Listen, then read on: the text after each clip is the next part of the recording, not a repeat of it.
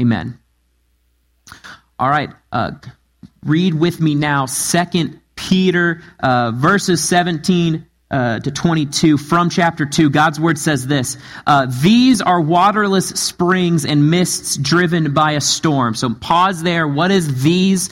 You'll recall last week, and going through 2 Peter verse by verse, Keith preached on this concept of these false teachers and these false ideologies coming into the church.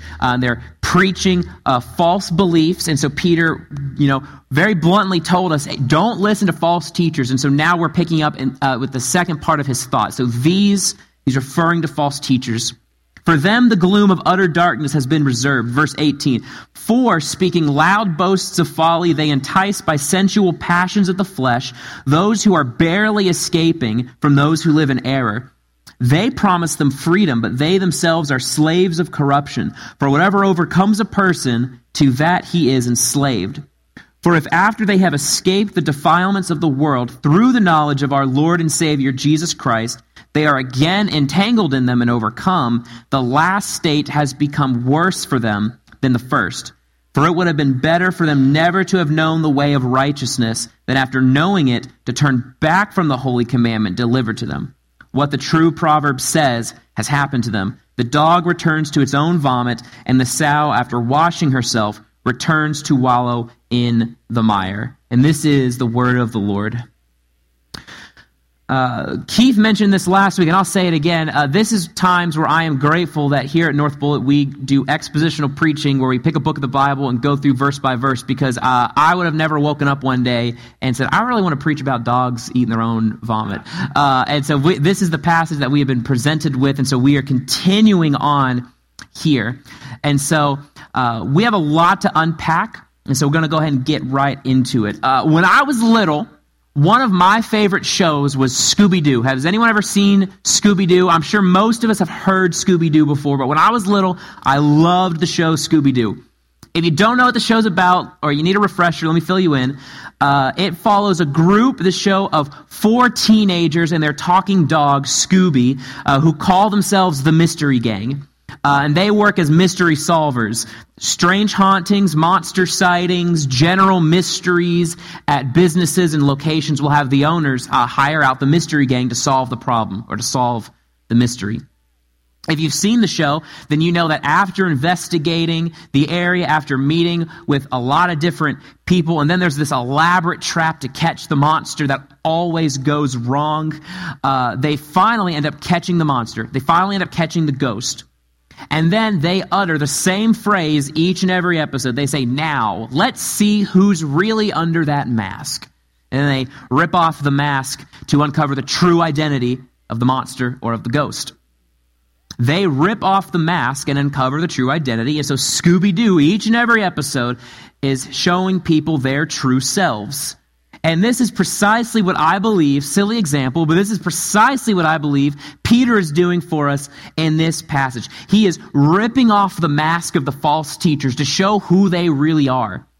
You will recall from last week, Peter's calling out and dealing with false teachers in the area. And so he's addressing their true nature. Keith preached on it last week, you'll recall. And here in our passage, again, his argument's going to continue down. He's not done with them yet. And again, this passage is heavy. Peter does not pull punches when it comes to these false teachers. His desire is to unmask the perceived beauty of false teachers to show us who's really under that mask. And if we peel off that mask, we will find hideous truths and empty promises that are offered up by false teachers. So our goal today, this morning, is this: to see who is really under that mask. And I'm going to warn you, again, like Keith did last week, this passage is heavy and it can be sad. And I'm going to spend the first parts of this sermon speaking plainly about false teachers and teachings, but hang with me for a little bit, because then I'm going to help you see, by examining the horrors of these unmasked teachers, the beauty and the fulfillment found in Jesus. And so, first I want us to look at this. What is under the mask? What is under that mask? First and foremost, what is under there? Emptiness. We look at the false teachings of today and of Peter's day and age. we find emptiness. Look again, verses 17 and 18. These are waterless springs and mists driven by a storm. For them the gloom of utter darkness has been reserved. For speaking loud boasts of folly, they entice by sensual passions of the flesh those who are barely escaping from those who live in error. Okay, first and foremost, before we get into it, we need to understand what these false teachers in Peter's time were preaching. Primarily, these teachers were preaching and practicing licentiousness. It's a big word. Licentiousness essentially means sexual freedom. Sleep with whoever you want, however you want, whenever you want. We see this primarily when Peter says in last week's passage in verse 10, those who indulge in lusts of defiling passion. And then here this morning in verse 18, they entice by sensual passions. From licentiousness stems countless other errors. Okay, this is a big deal. Countless other things stem from this. Because if I can sleep with whoever I want, and I deserve and receive zero consequences, well, then what's stopping me from sinning in all other aspects of my life? What is stopping me from going out and doing whatever I want? Because I can do whatever I want. So we can say that the primary statement for the false teachers in Peter's day was this: you do you. You live your life however you want to live it. And if we're being honest, and if we've examined culture, that is the exact same message that is being preached in our day and age from the secular world. Is you live your life however you want to live it. The sexual freedom, the sexual revolution. This is just a problem today as it was back then. This speaks to the timelessness of God's word. That the issues that Peter faced then, he wrote about it to help us combat it, and today we can still glean truth to battle and fight this fight. And so, again, make no mistake, this is what culture belts out from the top of its lungs. This was not just a problem in Peter's day, and it's no longer an issue. And again, don't get me wrong, it sounds good at face value. Let's be honest, I can do whatever I want and zero consequences. That sounds, let's just be honest, that sounds pretty great. Okay, I grew up with a lot of rules. I would love to live my life with no rules. And that is what culture says. But Peter plainly tells us this morning that those messages that culture and society teach are empty promises. They fall short. There's nothing to them. Do not buy into the lie of culture. Peter calls these false teachers and their promises waterless springs. How insulting and sad it must be to be dying of thirst in the wilderness, and you see off in the distance a wellspring or an oasis of water, so you push forward with every single thing that you have inside of you, only to reach it and find dirt and sand, and you die thirsty. False teachers are waterless springs. Yet elsewhere in the Bible, we find Jesus say of himself in John chapter 4, "But whoever drinks of the water that I will give him will never be thirsty again. The water that I will give him will become in him a spring of water welling up to eternal life." And in the end, in Revelation, Jesus, and he said to me, "It is done. I am the Alpha and the Omega, the beginning and the end. To the thirsty I will give from the spring of water of life without payment." So which one do you want? Do you want dirt and sand, or do you want water that you will never thirst again? What else does Peter call these false teachings? Mists driven by the storm.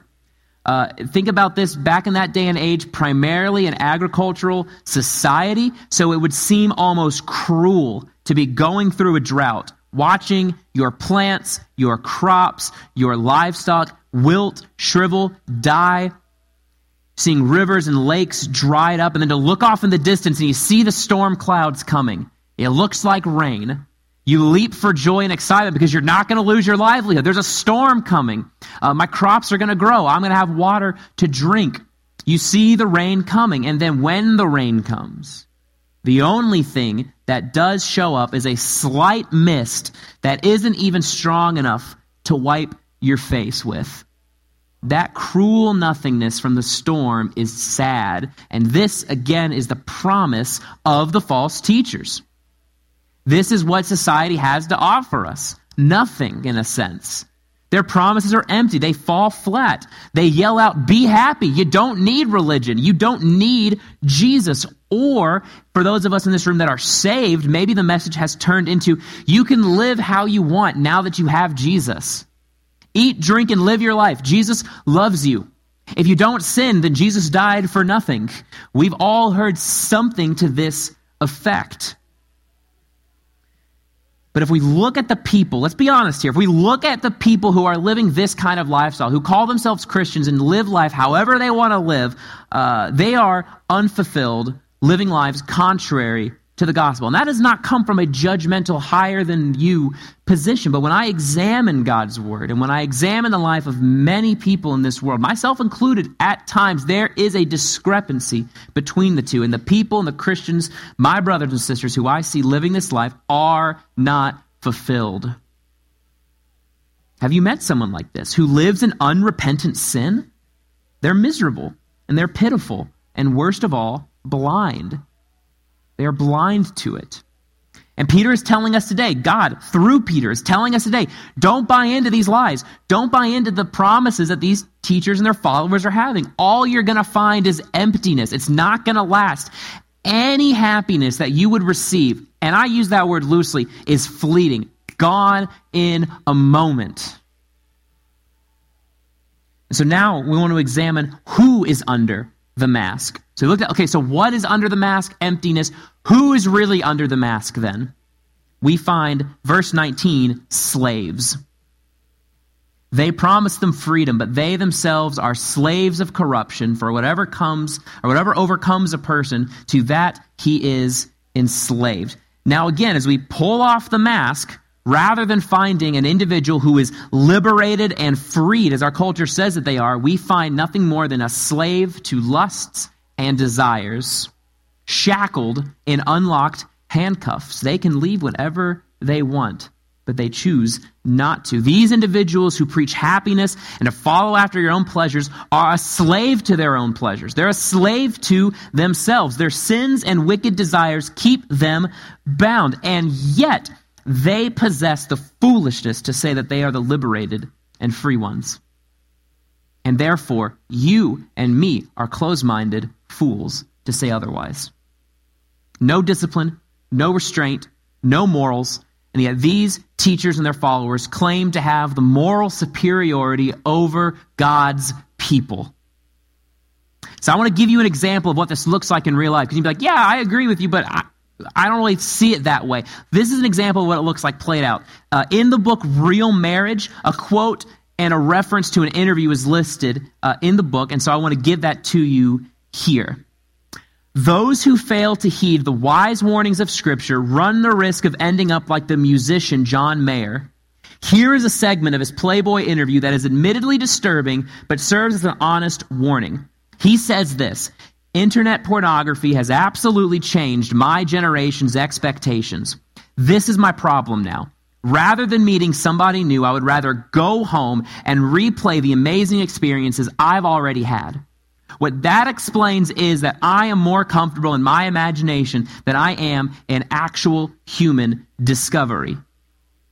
John Mayer has become a slave to his passions so much that the real and better thing is unattractive to him. He doesn't want to meet anybody. He wants to stay at home with his pornography. Guys, may we never get to the point where we sit in the corner eating moldy bread while the marriage supper of the Lamb, the banquet between Christ and his church, goes on right in front of us. The real and better thing is there. Why must we enslave ourselves to cheap knockoffs, the Dollar General version of it? Friends, look at me. Being a Christian is hard. Being a Christian is difficult, and it can appear to be confusing. You can feel abandoned. You might feel cut off, stricken, lost at sea, whatever it may be, but we must never give in to the enslaving promises of the modern world. And I know it's cliche in the church to be like, oh, don't look at culture, and we might have this horrible view of culture, but we have to set ourselves apart from it. We are a select, separated people of God. We have to be informed about what the culture believes and represents and what they preach and practice so that we may be a light to these people. The false teachers don't want us to have the better thing. They want us to continue to feel abandoned, cut off, and stricken. Do whatever you want, guys, but whatever you want better be in line with what I want. Otherwise, you're a horrible person. This is what happens. And so when we feel abandoned, when we feel in pain, confused, whatever it may be, we must not run to culture or run to answers in culture. We must double down in God's word. Paul tells us in Romans, do not be conformed to this world, but be transformed by the renewal of your mind.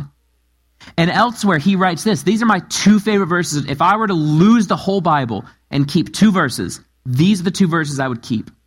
We are afflicted in every way, but not crushed, perplexed, but not driven to despair, persecuted, but not forsaken, struck down, but not destroyed.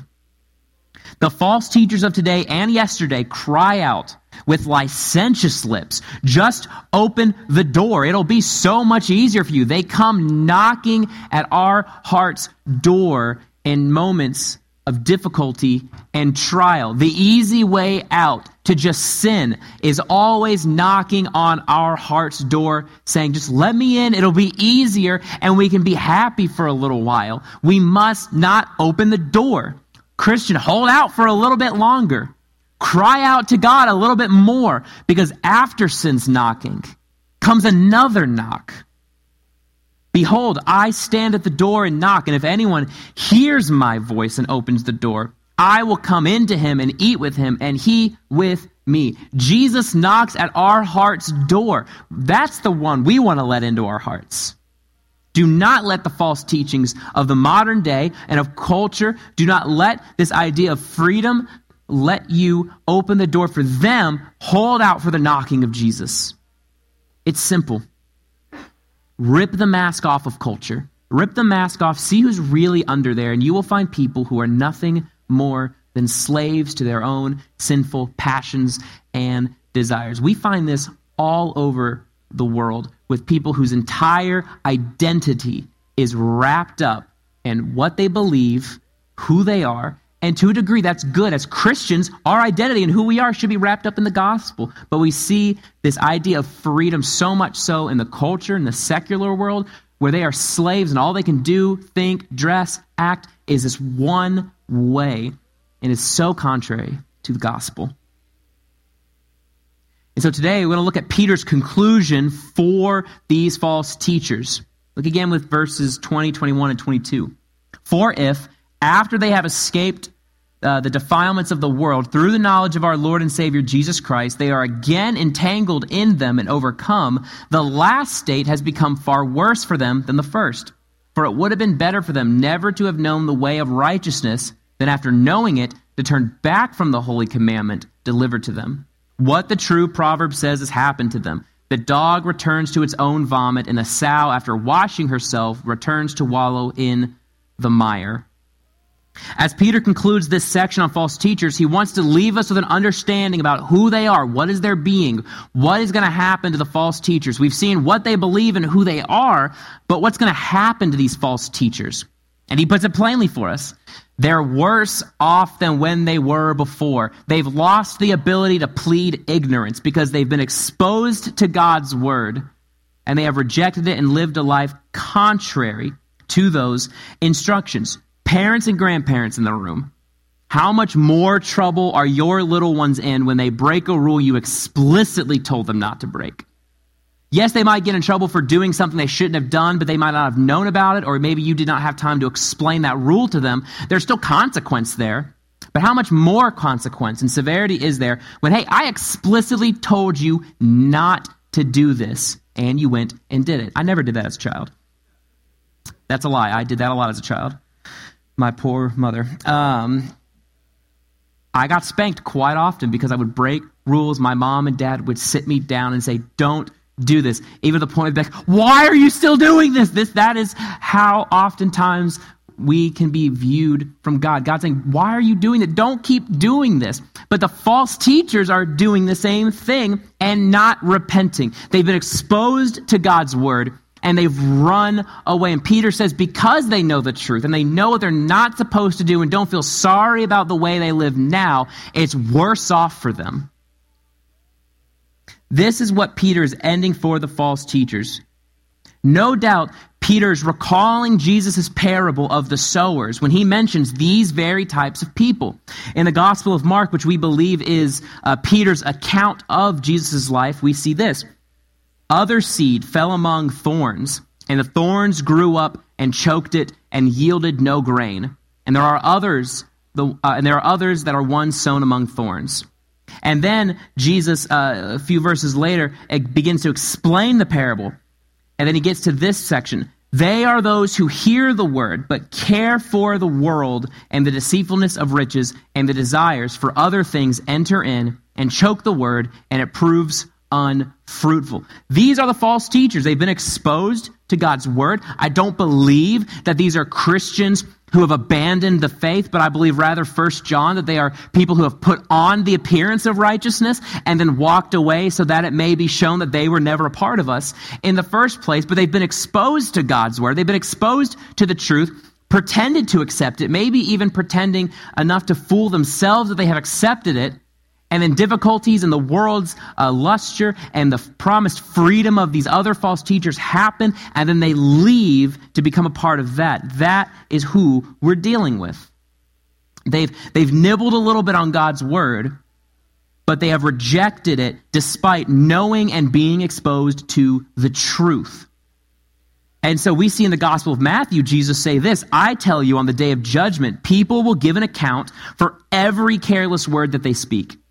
So how much worse judgment is on people, false teachers and culture today that preaches licentious behavior but has been exposed to the truth? Their words are all the more lofty and all the more condemning because they know the truth.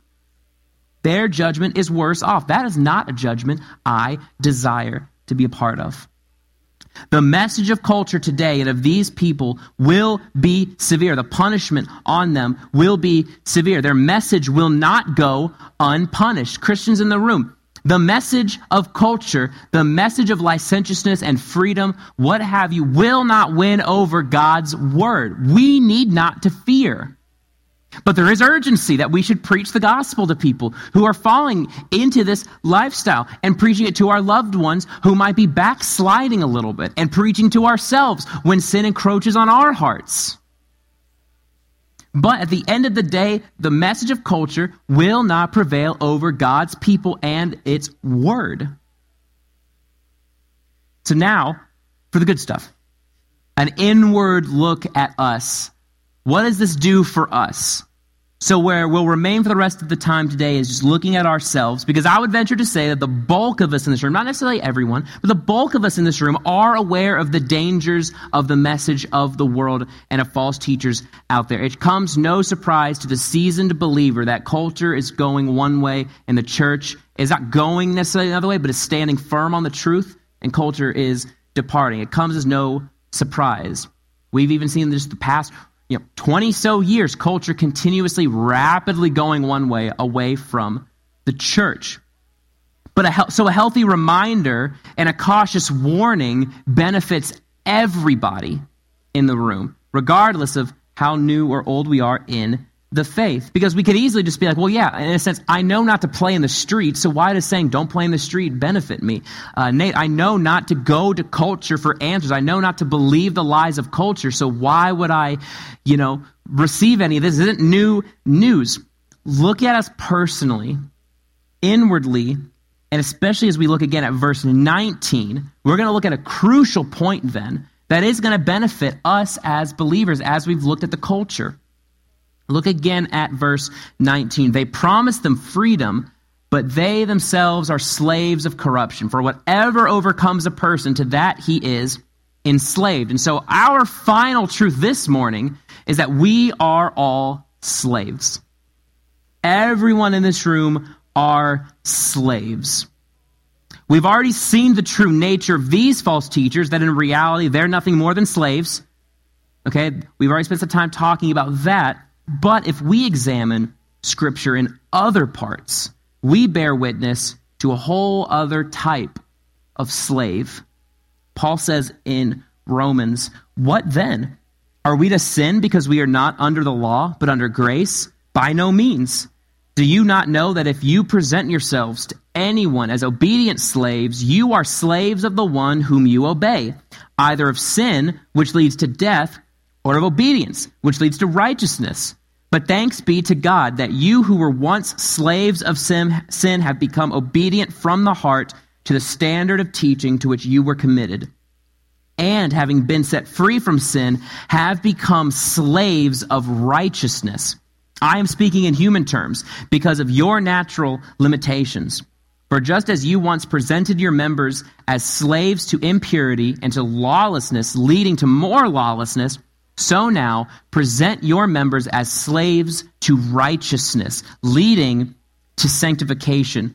For when you were slaves of sin, you were free in regard to righteousness. But what fruit were you getting at that time from the things of which you are now ashamed? For the end of those things is death, but now you have been set free from sin and have become slaves of God. The fruit you get leads to sanctification, and its end, eternal life." Okay, let me give you the Nate Stevens translation of this. "You were once dead in your sins and miserable, and all you could reap and sow was death and misery. And now you've accepted Jesus, and you are slaves of righteousness. All you can do is serve and honor God, and that leads to eternal life." What good, Paul says, were you getting living this type of lifestyle? Living a life of licentiousness, living a life contrary to the church and to Jesus. What good were you getting out of it? Nothing. So now you've accepted God. Present yourself as slaves to God. You have deserved so much worse and have been given grace and mercy. So be slaves of righteousness that leads then the fruit of that to sanctification and its end, eternal life. That is what Paul is saying. Today in this room then, we are called into Christ's finished work, thus becoming slaves of God. Peter said here in 19, anything that overcomes a person, he is enslaved to. I don't know about you, but the grace and mercy of Jesus has overtaken me. That all I can do is smile when I think about my Lord and Savior. That all I can think about is serving him. That every time I don't serve him, I feel conviction in my soul. Jesus has overtaken me. Logically, I have become a slave to Jesus. And this slavery is not painful and not anguishing. Rather, in the slavery of Christ, we find everlasting peace and everlasting joy. It is through this slavery with God that Ezra cries out, "He is good. His love towards Israel endures forever." It is this very slavery that Hannah cries out, "My heart exults in the Lord, and my horn is exalted in the Lord. My mouth derides my enemies because I rejoice in your salvation." It is this slavery that Mary cries out, "My soul magnifies the Lord, and my spirit rejoices in my God and my Savior." And it is this slavery to God that Paul cries out again in Romans, "Oh, the depths of the riches and wisdom and knowledge of God. How unsearchable are his judgments and how inscrutable his ways." My dear friends, let us fall at the feet of God as his slaves, his loyal slaves. Let us not escape from this servitude, but walk into it with joyful singing and praises. That is the life that I want to live. Friends, enter into the slavery of righteousness of our Lord, and you will have in you the most freeing experience of your soul that could ever be possessed. The freedom to enjoy the world as God intended for you to do so. You see, the world cries out. These false teachers cry out, "Do what makes you happy. Do whatever makes you happy." But friends, what if I could be real, what if God is committed more to your happiness than God or than you are? What if God in his infinite wisdom and power, knows what will bring you happiness and therefore leads you into obedience, into slavery to him for his glory and your benefit. What if God is more committed to your happiness than you are? That's the kind of servitude I want to be a part of. That's the level of joy I hope to possess, and the joy I hope each and every one of you can possess as well. Do you want that type of work and that type of slavery? Or do you want the type of slavery of the false prophets who Peter says a dog returns to its vomit? The proverb is true. They are dogs returning to vomit. Okay, I don't know about you. Personally, I don't want anything to do with vomit. I am not ready to be a father. Vomit, fluid, everything, disgusting. A dear mentor of mine, we've met him a long time ago, named Gabe Gibbets. His family had twins, and I was holding his infant son, and he spit up on me, and I went, nope, right back to mama. I said, that is all yours. I can't handle vomit. I don't want to be like that. We used to have this super fat dog when I was little named Abby. She's a black lab, and she, sure enough, would eat her own vomit. But this dog loved to lick people and loved to give kisses. I remember one time I was watching a TV show, probably Scooby-Doo, and she was licking my hand, and then I was watching the show ended, and I looked down, and she was still licking my hand. I was like, oh my gosh. So I washed my hands, but I was like, oh, she loves me. Well, we knew that this dog liked to lick people and liked to kiss people. And so one time I'm out in the backyard and I see her, sure enough, eating her own vomit, and then looks at me and runs to me. And I ran away. I don't want anything to do with a dog returning to its own vomit. May that metaphor apply in reality. Let us not partake in those who go back to their own vomit. It is disgusting. It is repulsive. We should be much like our brother Joseph in Genesis, who flees from a licentious woman begging to sleep with him while her husband is away. He leaves the dog returning to the vomit. May that not be us. May we not be viewed as a dog returning to its vomit. Gotta stop saying vomit. I'm going to say it a couple more times. We don't want to be like that. And for those of us who are saved in this room, we don't want to be like that again. Because we were, in our sins, apart from Christ, nothing more than slaves. Nothing more like dogs who feast on their own vomit like it's Thanksgiving dinner. But now we have, through the finished work of Jesus, the ability to enter into a slavery of righteousness, of rest, of peace, and joy everlasting. Friends in this room today, all of us are slaves. Slaves to God or slaves to the false prophets of culture today. Every single one of you in here is a slave to something. All of us, friends, are slaves. One kills and one saves.